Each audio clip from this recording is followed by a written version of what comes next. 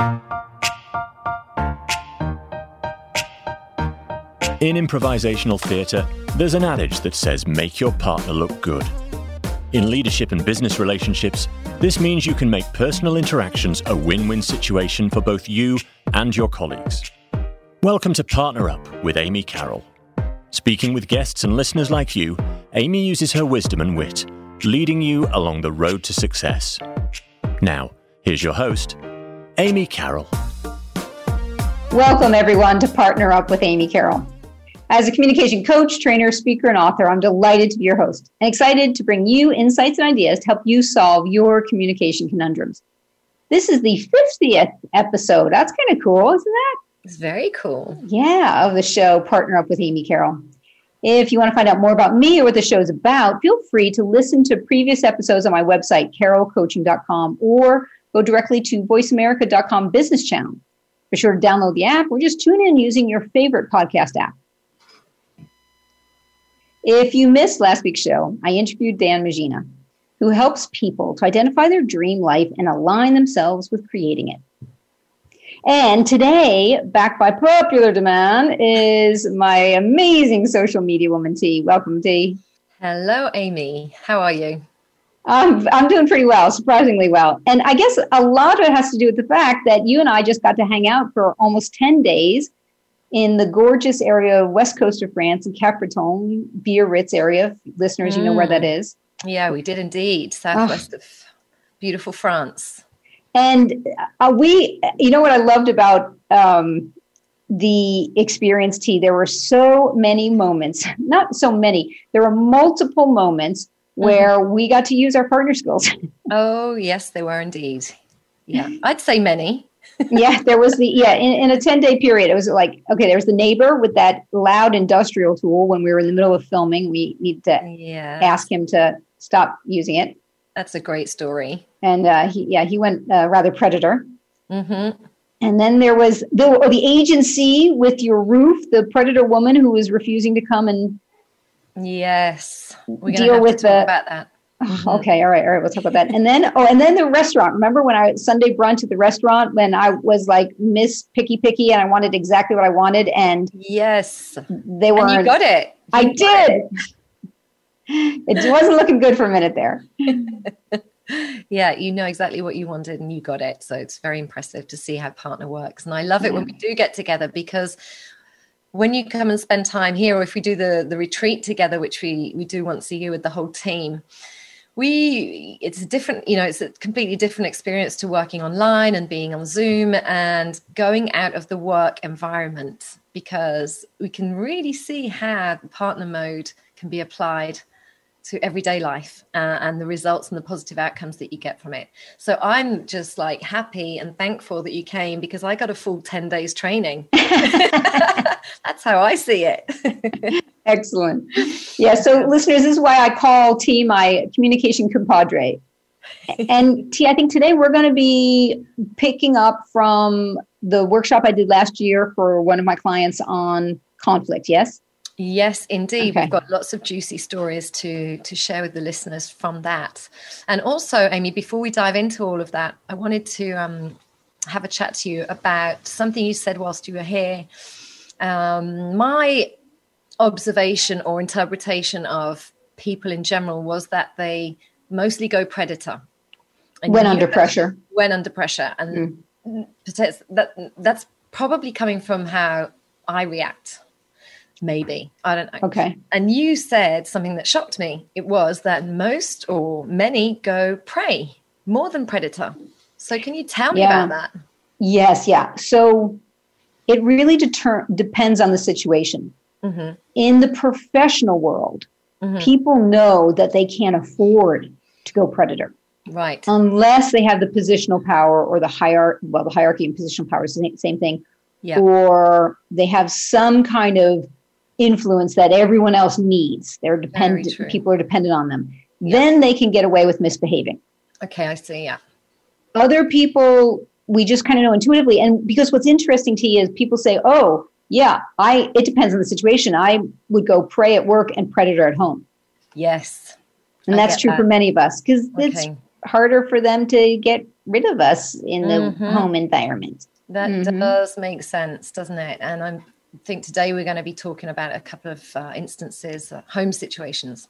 And another thing you're making me think of, I also wonder if in the world at large, people will go predator in public situations because they see it as a one-off. I don't know that person. I'm never going to see them again. So they will tend to misbehave. Like I have recently gotten slightly addicted to watching those videos on YouTube of people misbehaving on airplanes. Wow. And women misbehaving in racially heated situations. And it's fascinating. And you just see the sense of arrogance and privilege that happens. And that's what will often trigger someone to go predator.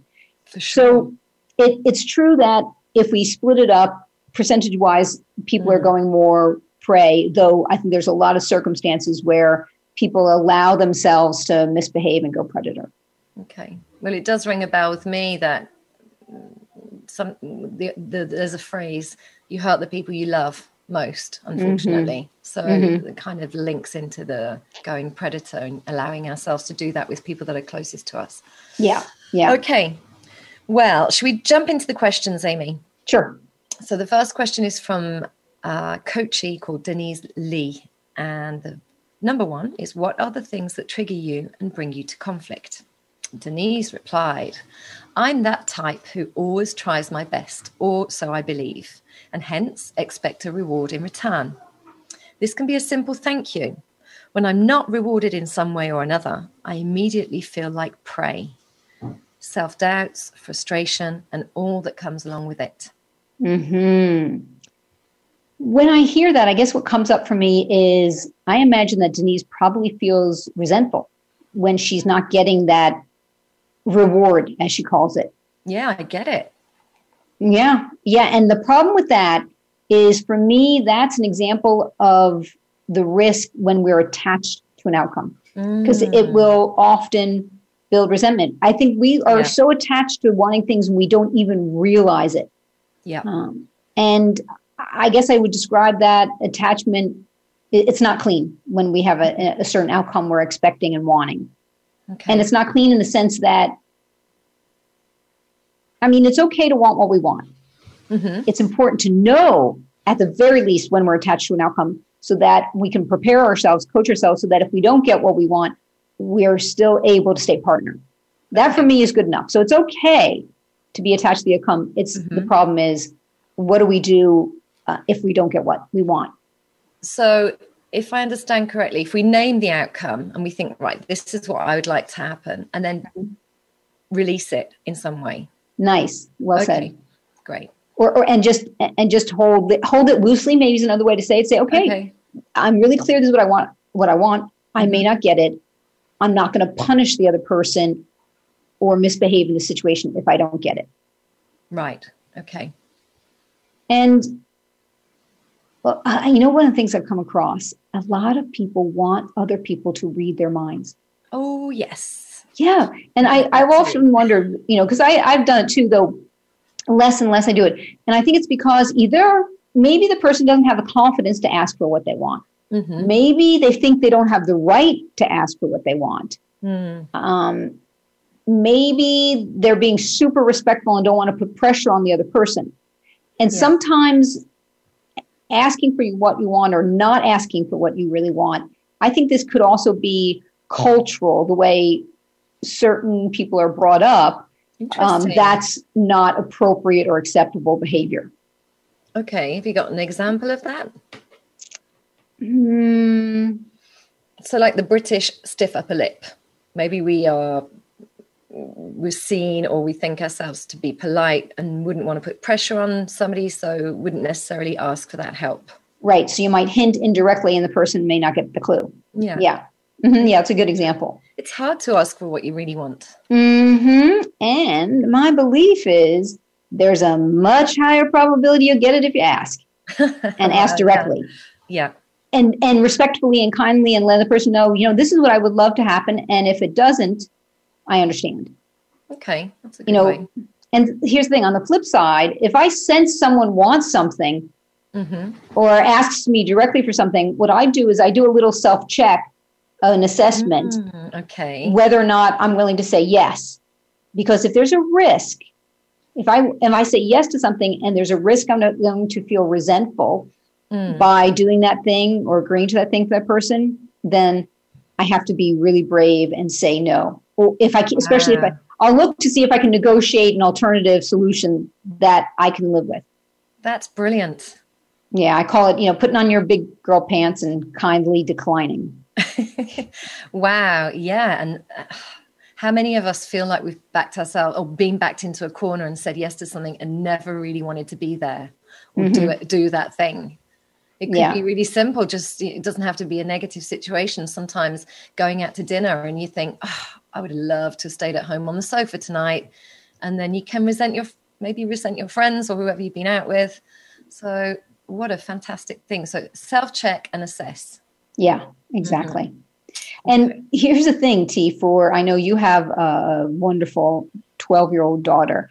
And this is, in addition for the listeners who also have children, this is a fantastic skill to teach them, to have them practice asking specifically for what they want or what they don't want. Okay. Like the idea we're getting more in the last, I don't know, maybe 10 years or so, people are becoming more aware of that children have boundaries, then have the right to boundaries. So, if teaching a child to be able to say something like, no, I don't want to hug right now. That's a little bit still edgy and new. And I think that's so powerful. If we want our children to grow up to be confident, to know that what they say matters, that they will be heard and listened to and respected, then we've got to teach them how to ask for what they want, what they don't want.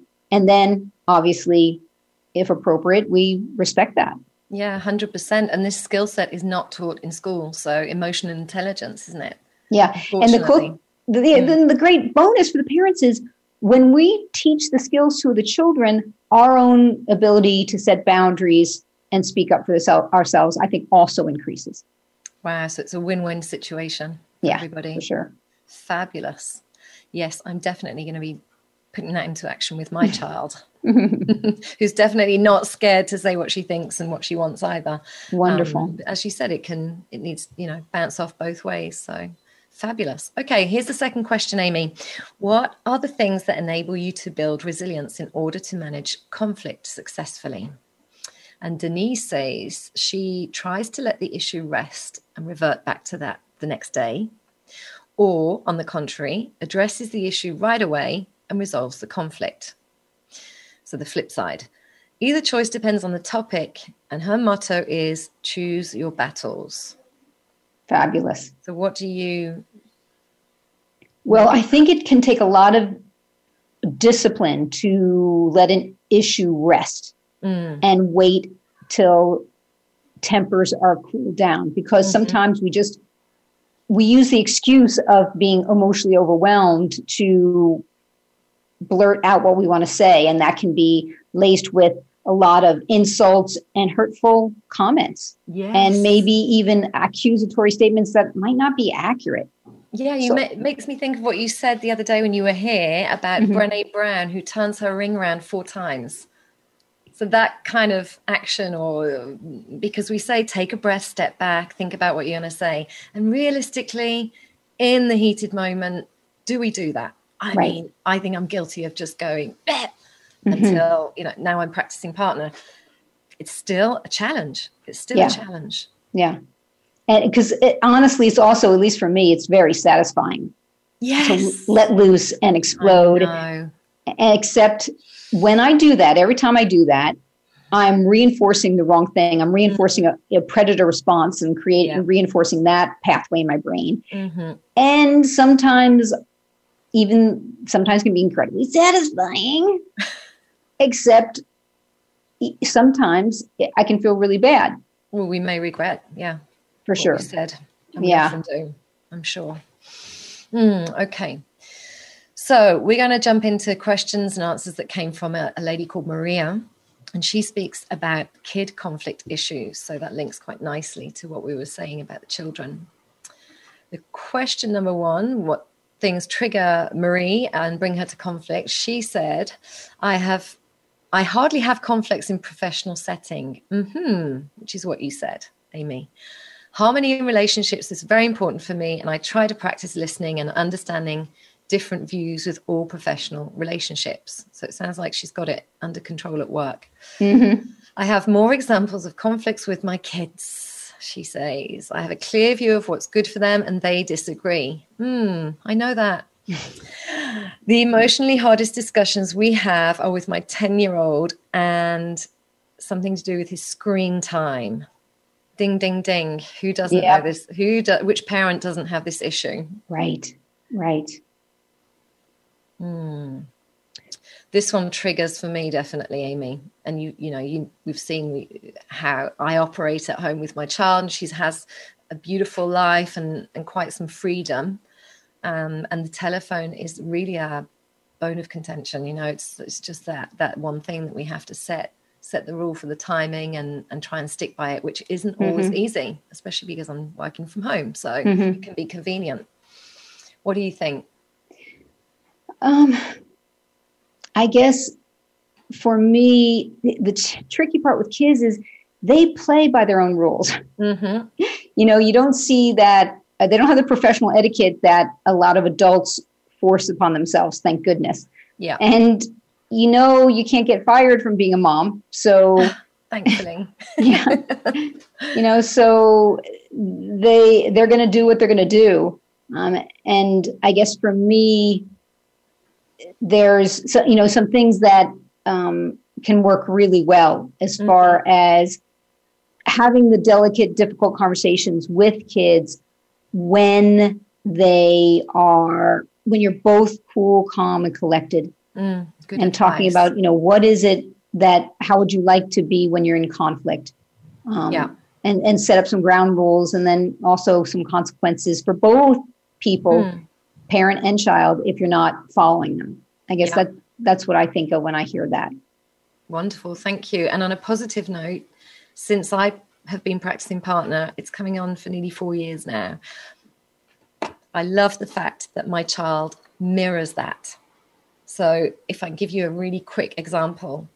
Yeah. I was losing my stuff one day. I was getting really angry. I can't remember what I was losing my watermelon. I was losing my laundry detergent. There you go. And I kind of remember raising my voice, probably starting to get angry with my child. And she turned around and said to me, "Mom, I do not want to fight right now." And really? That's something that's partner for me. I've been, if she gets angry and something makes her flip, then that's the phrase that I use. And she mirrored me and she brought it back home. And it stopped everything in its tracks. I think I melted. I was like, oh, so refreshing to hear. Yeah. And it was like a massive slap in the face because I wasn't expecting that. She's 12. So there was, for one, fantastic of her to keep her cool. Yeah. And it was just a massive wake up. And I respect that. I said, okay, you're right. We can talk about this another time. And it really diffused the whole situation. Well done.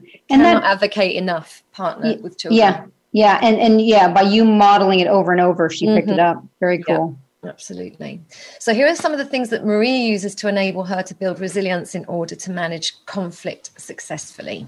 She says she pauses and asks herself, is this really worth the conflict or is it better to let go? Fantastic. And I think the things I would add would be write down the facts, really listen to the other person's point of view.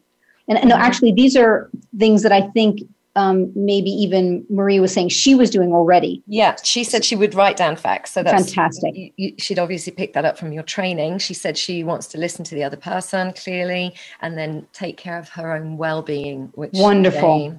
Absolutely. Get good sleep, get outdoors into nature, do some exercise and eat good food. Yeah, so that's great. Mm-hmm. Excellent. Yeah. It makes me think of one of your podcasts, Amy, that you did a few years ago. It was a great interview with your coachee, Anthony. And I can't Anthony, remember. yes. Anthony. Yes. Anthony Tuason, I think his name was. Mm-hmm. How about we play the first half of that interview? Yeah, I remember something that's interesting just before we play that is that Anthony discovered he was prey. Mm-hmm. And he wanted to command greater presence and respect, which was a lot of why he was motivated to do the training and do the coaching. And I believe in this interview, he does a great job setting boundaries with someone very close to him. He does indeed. Okay, let's take a listen. Today, I'm here with Anthony Tuason, who is a senior IT security officer at the European Stability Mechanism in Luxembourg. Welcome, Anthony. Good to have you with us. Thank you, Amy. I'm glad that I'm here. Anthony, I remember we met. The course was in April 2019, and since then you've been working a lot using this model, and I know you've shared some partner success stories. So what's one of the success stories you'd like to share with the listeners? I'd be glad to share that. True, in April of 2019, I took your course, and I remember on the very first day, you quickly spotted that I was a reactive person, both in my physical movements and in my communication. Yeah, I remember it was like you would react so rapidly, like you were panicked or stressed, rather than being a positive reaction. That's true. When people asked me to stand up or sit down or lower my arms, I reacted right away. Got it.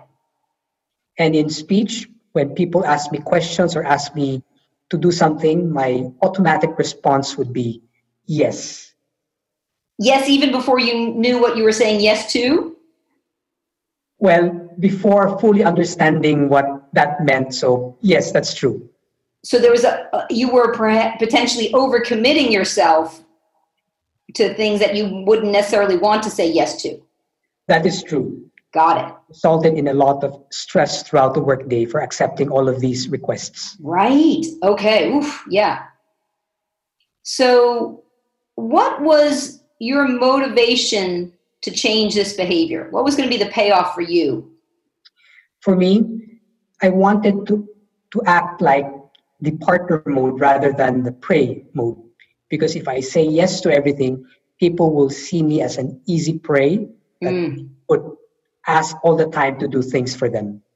Got it. And that overcommitting and always having to say yes is exhausting and can build up stress physically for us. Yes, that is true.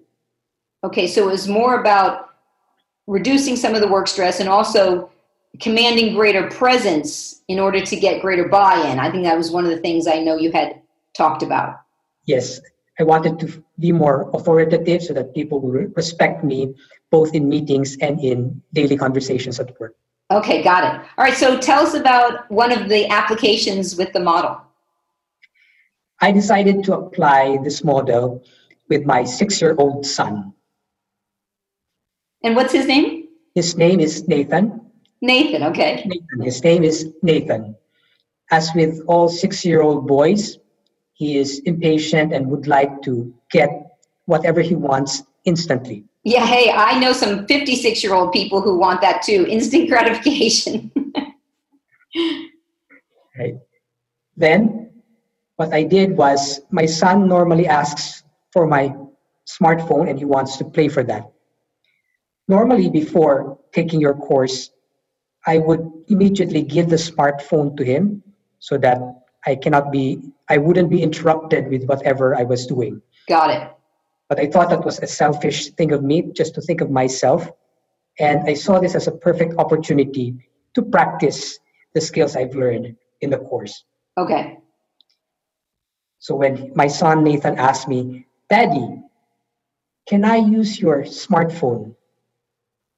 I thought about it for a moment to check if it's really the right time for him to play with a smartphone. Brilliant. I was tempted to give it to him right away. Sure. But I thought that maybe he could learn some patience as well. So what I told him was that, "Nathan, please read your book before you can play with my smartphone." Wow. And I love how clear it was. You used his name, even in a father-son relationship, that's a form of respect. You made a statement with a downward inflection. So you didn't allow it to be a question, because if you had said, Nathan, how about you read your book first? Then he would have thought, oh, we can discuss this. This is up for debate. Maybe I can convince Daddy to give me his phone. Though you made it so clear and so sure with that downward inflection that it really carried that air of authority. And we all know that it may still not work. So what happened next? Okay, that is true. I had to do that because knowing Nathan, he would have said, no, if it were a question. Now, what happened next was I felt he was uncomfortable with my response because he was not used to that. Sure. He said, oh, so that's his way of saying no, and also using emotion, right, to appeal whatever I said. Right. So, Daddy loves me so much, he doesn't want to see me in pain. He'll give me his phone if he sees how much I'm hurting. So what went through my mind right there and then, was I going to soften up or give up? Or was I going to be persistent in what I am asking him to do? Wow. So you were really present throughout this whole exchange. Yes, and it pays that it happens in a low-stress environment, so I could think clearly. Right. So what I did, I said the same thing over again with the same tone, with the same downward inflection, using his name also. And so here, we call that the broken record approach. So you said it a second time, and then what happened? Nathan said, but he went to take his book and then sat down to read his book. So he didn't have a tantrum. He didn't get really upset. He showed he was still disappointed, and he acquiesced. He agreed, okay, this is the way it's going to be. I accept. Yes, that is true. I know he was disappointed, but he had to do that. Right. So that's true. He did not have any tantrums. He just followed what I said. Brilliant. What went through your mind right after that happened? I thought, wow, it's amazing. It never happened like this before.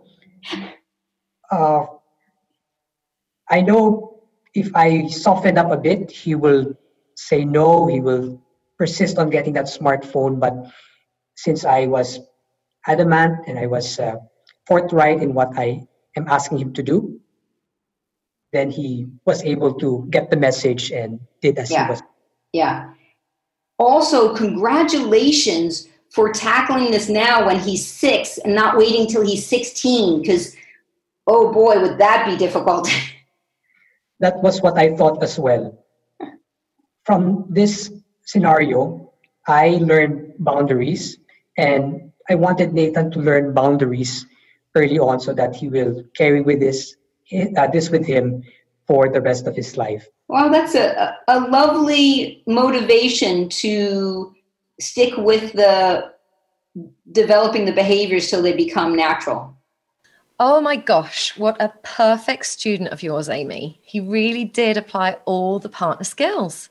Downward inflection, using Nathan's name, the broken record approach, while practicing in his low stress environment. I'm so impressed.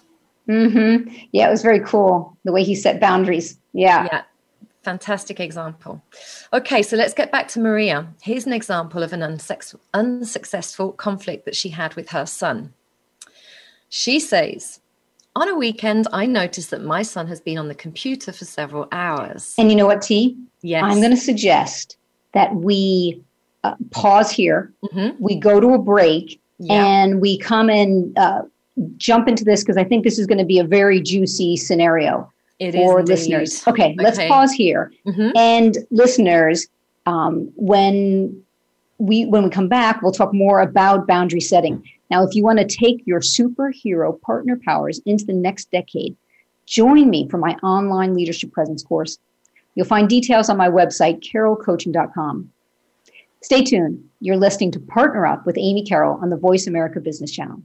Become our friend on Facebook. Post your thoughts about our shows and network on our timeline. Visit facebook.com/Voice America. Do you have colleagues, family members, or neighbors that just drive you crazy sometimes? Do you occasionally find yourself feeling disrespected, mistreated, or annoyed by others?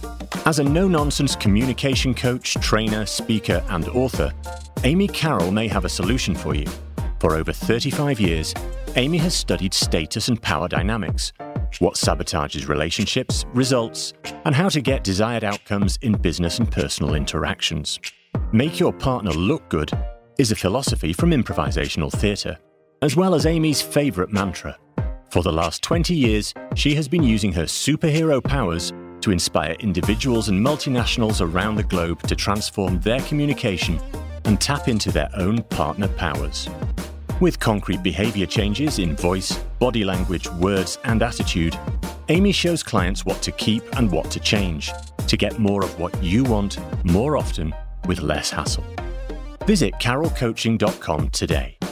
That's CARROLL coaching.com.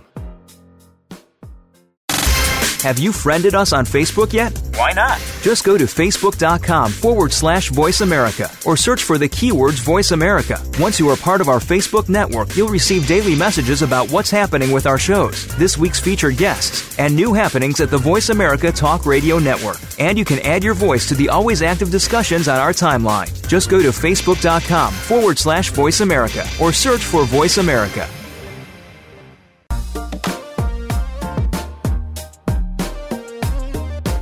You are listening to Partner Up with Amy Carroll. We want participation from you. Feel free to send an email to amy@carrollcoaching.com. Now, back to Partner Up with Amy Carroll. Here again is Amy.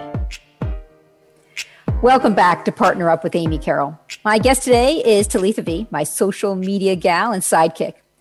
Now, we should point out that for those of you watching the video of this radio interview chat, you'll notice that both T and I have different backgrounds and different hairstyles. Mm-hmm. We had, due to many technical challenges, we weren't able to finish the show when we started the recording. So we're back today to finish up. And in the first half of the show, we talked about setting boundaries and staying partner with your kids. We did indeed. And didn't you say, Amy, that you had a book recommendation from your sister, Pat? Yeah. Boundary Boss by Terry Cole. Let us know what that's about. Well, I haven't gotten to read it yet. It's actually on my reading list for the end of the summer, which I'm excited about. And what Pat told me was the book's supposed to be amazing, or she says it's amazing, and offers a specific set of skills for setting boundaries in a healthy way. Yeah, it's not something that we learn naturally. So I think it's great that we can get some education through that book. Fabulous. Can't wait to read that. Add it to my list too. So how about we get back to Maria? Yes. Okay, so here's an example of an unsuccessful conflict that she had with her son.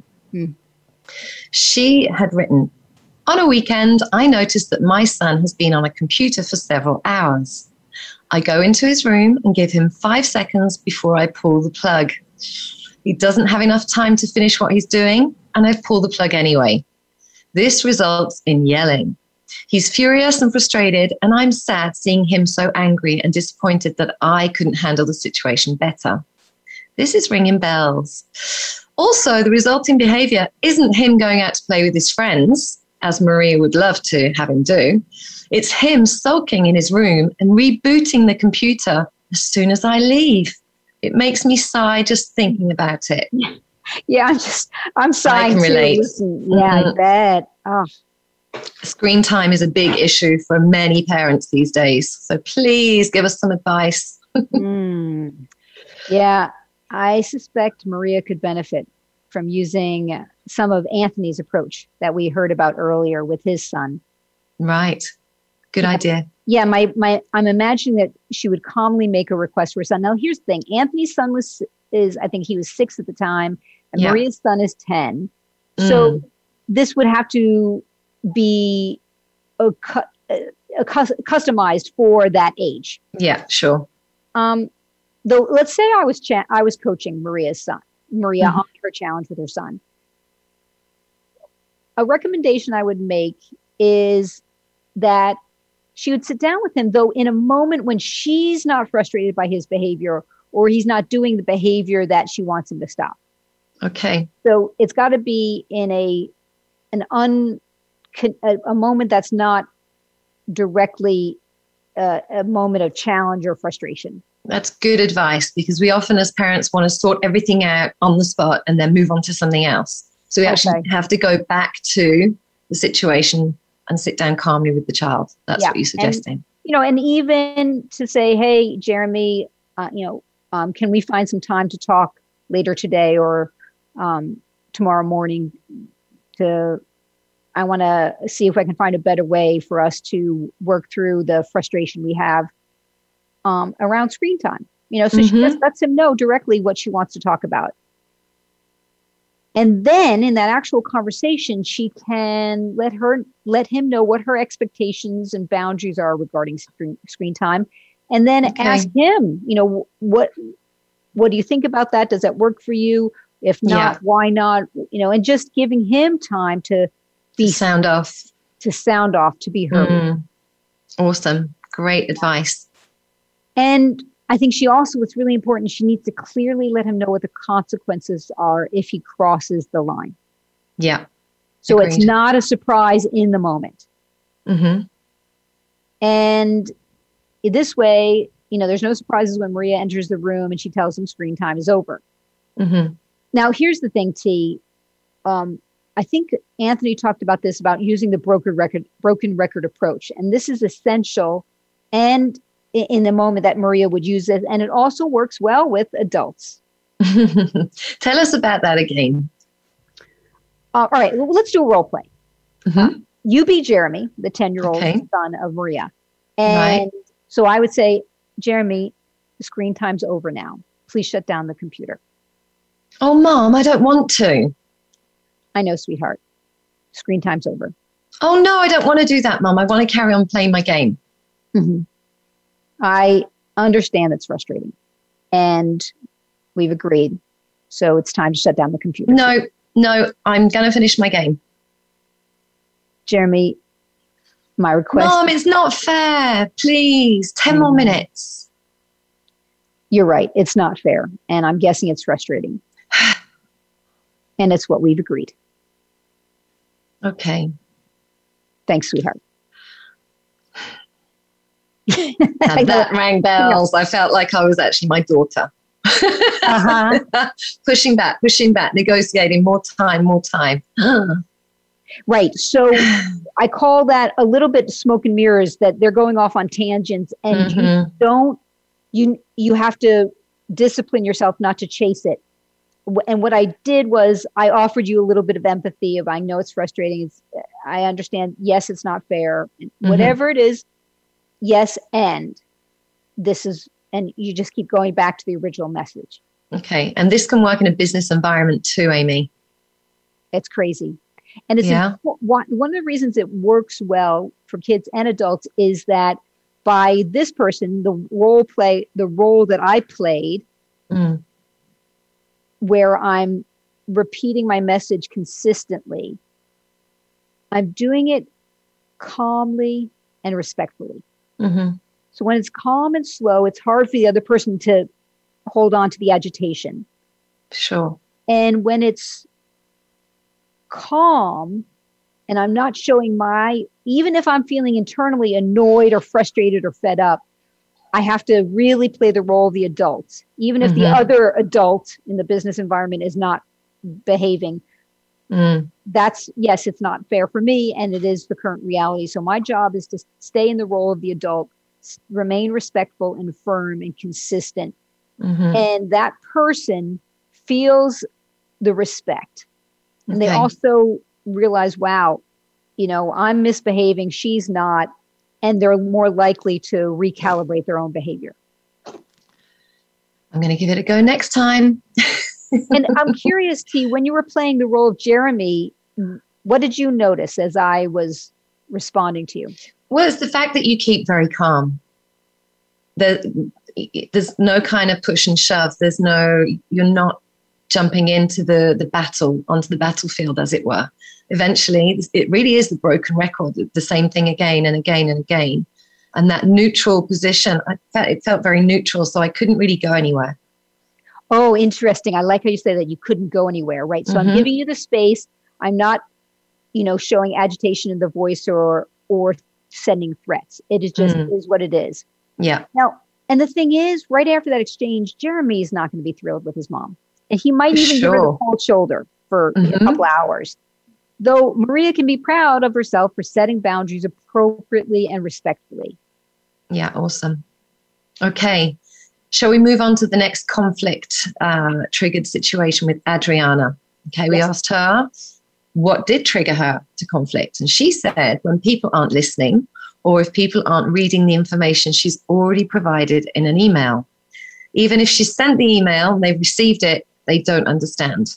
So some kind of communication breakdown here, right?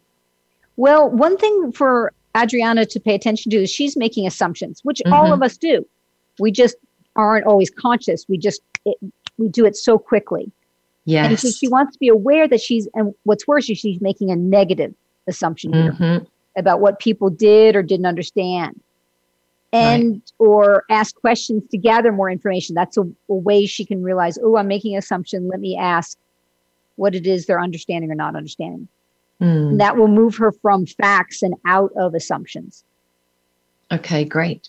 Assumption can be a huge problem, a big issue.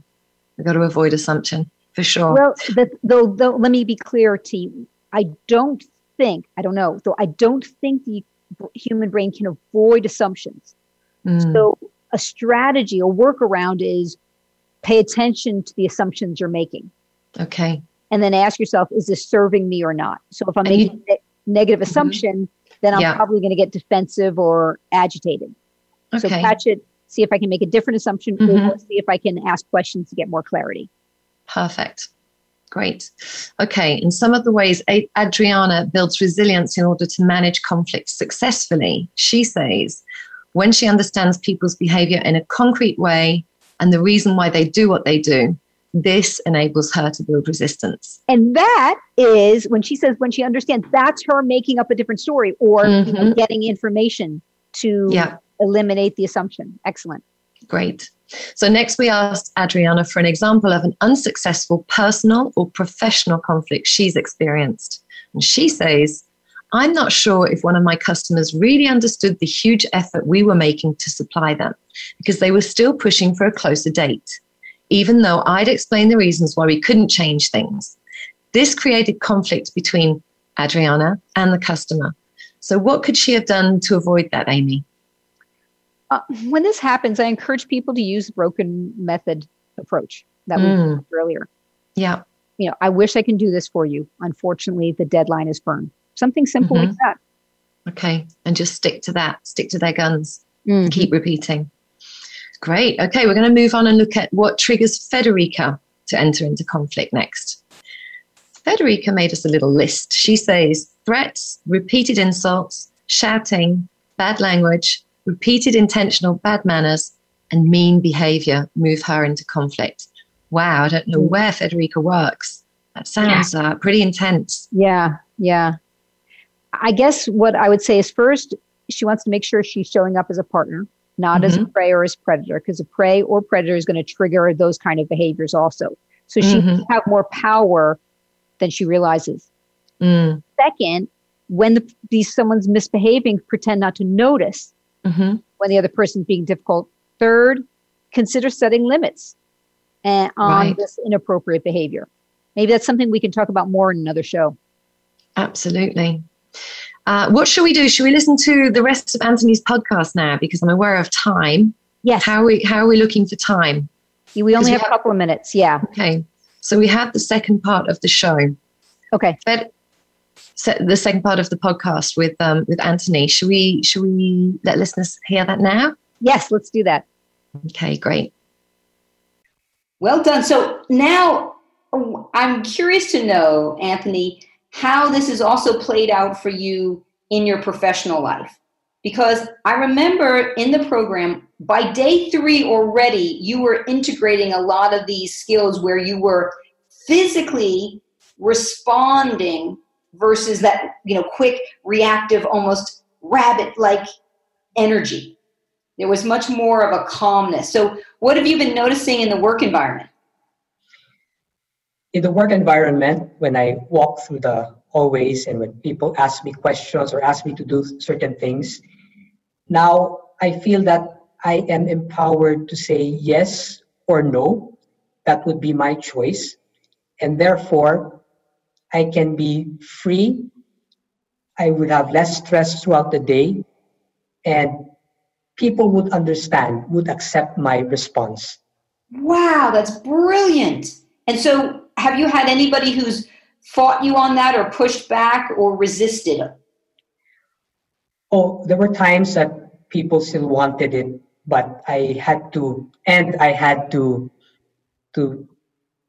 stand my ground and say the reasons why I cannot take on that work anymore, and they would understand.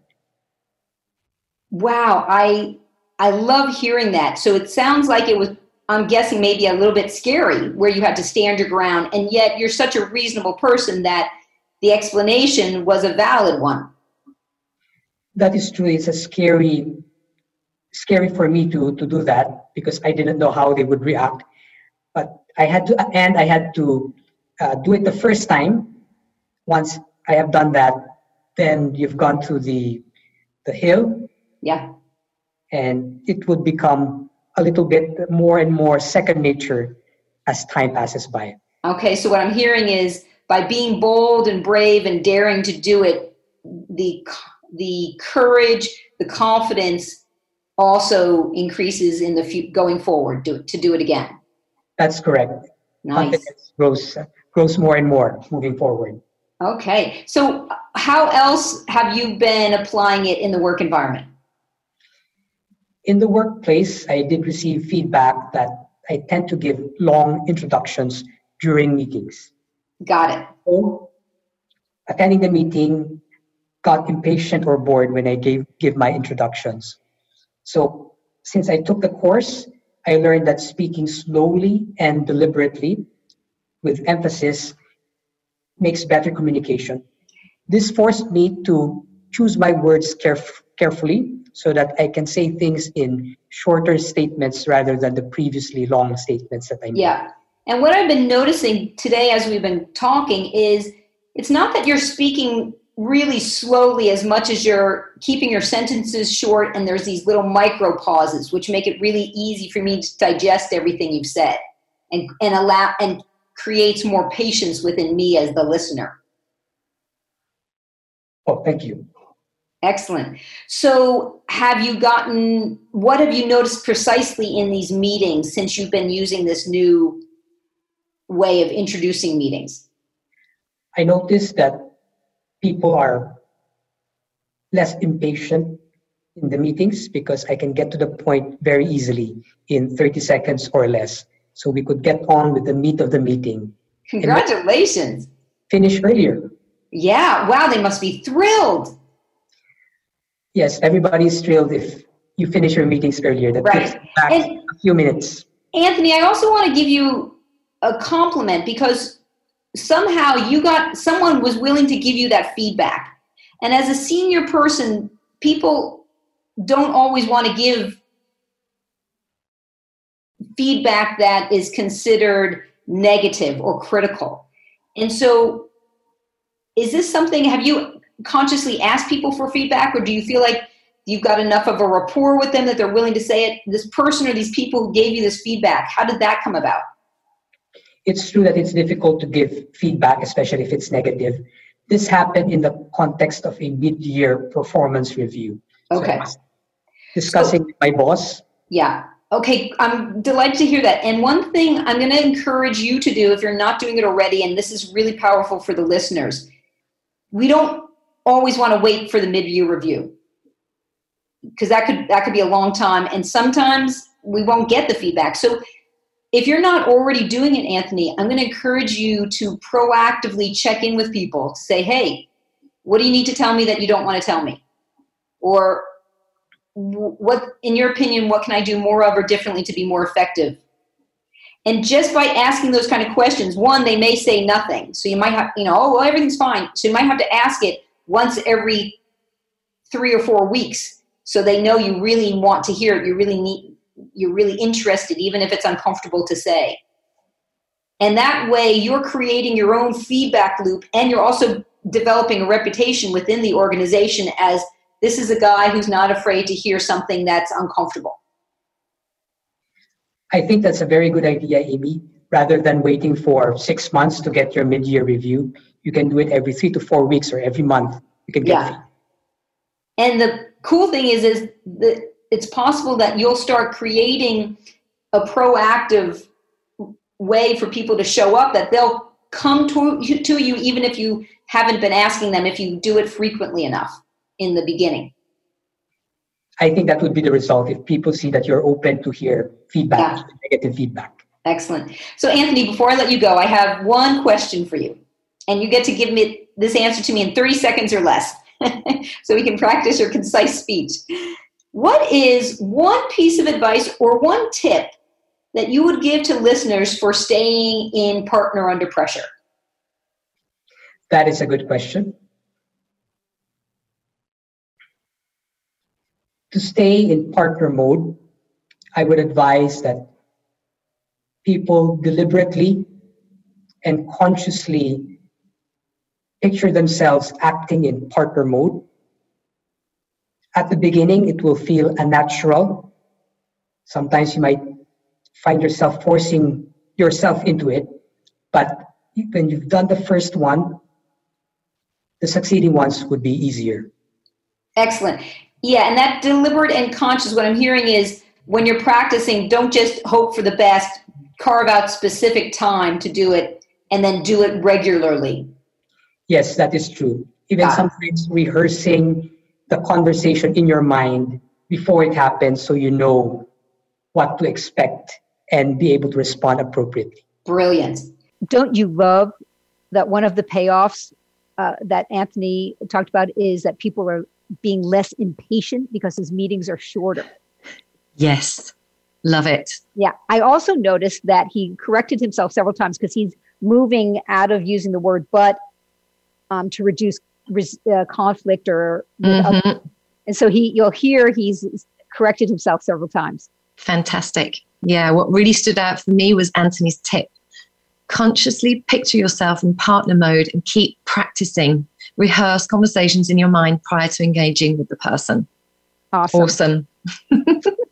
So let's move to, we're going to wrap up the show now. And T, what was one of the call for actions you have for listeners today? Well, just before we go into the call to action, I know I wanted to tell the story about you helping me deal with the agency and the problem with my roof. So can we please pick up on that on the next show? Can you remind me, Amy, to do that? Oh, that's a juicy story. You coached me and it was awesome. Okay, great. My call to action this week is for people to rehearse important conversations, as we just said, and we heard from Anthony's podcast. Set boundaries with everyone, especially with your children. And I have a couple call for actions.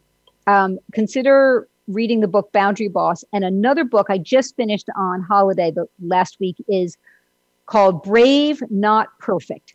Interesting. Yeah, she's got at least 10 different ways to actively build bravery. And here's just a couple that we can talk about or mention. Actively seek out feedback. Start before you're ready. Take on a physical challenge. Yes. And lastly, listeners, I'm going to encourage you to send me your communication conundrums, clashes, challenges, mishaps, blunders, and successes via email or social media. And T and I will talk about them on future shows, make suggestions. My email is amy@carolcoaching.com. And be sure to switch on, tune in, listen up, and be inspired next week when I'll be interviewing Thais Gibson, who's an author, speaker, and co-creator of the Personal Development School.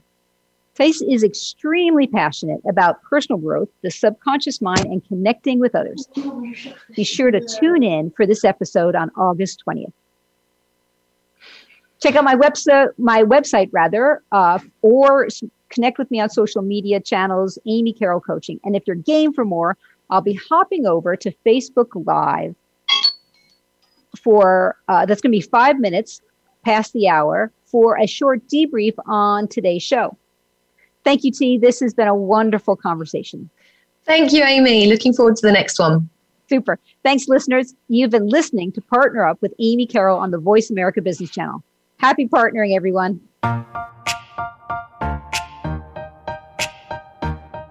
Thank you for tuning in to Partner Up with Amy Carroll.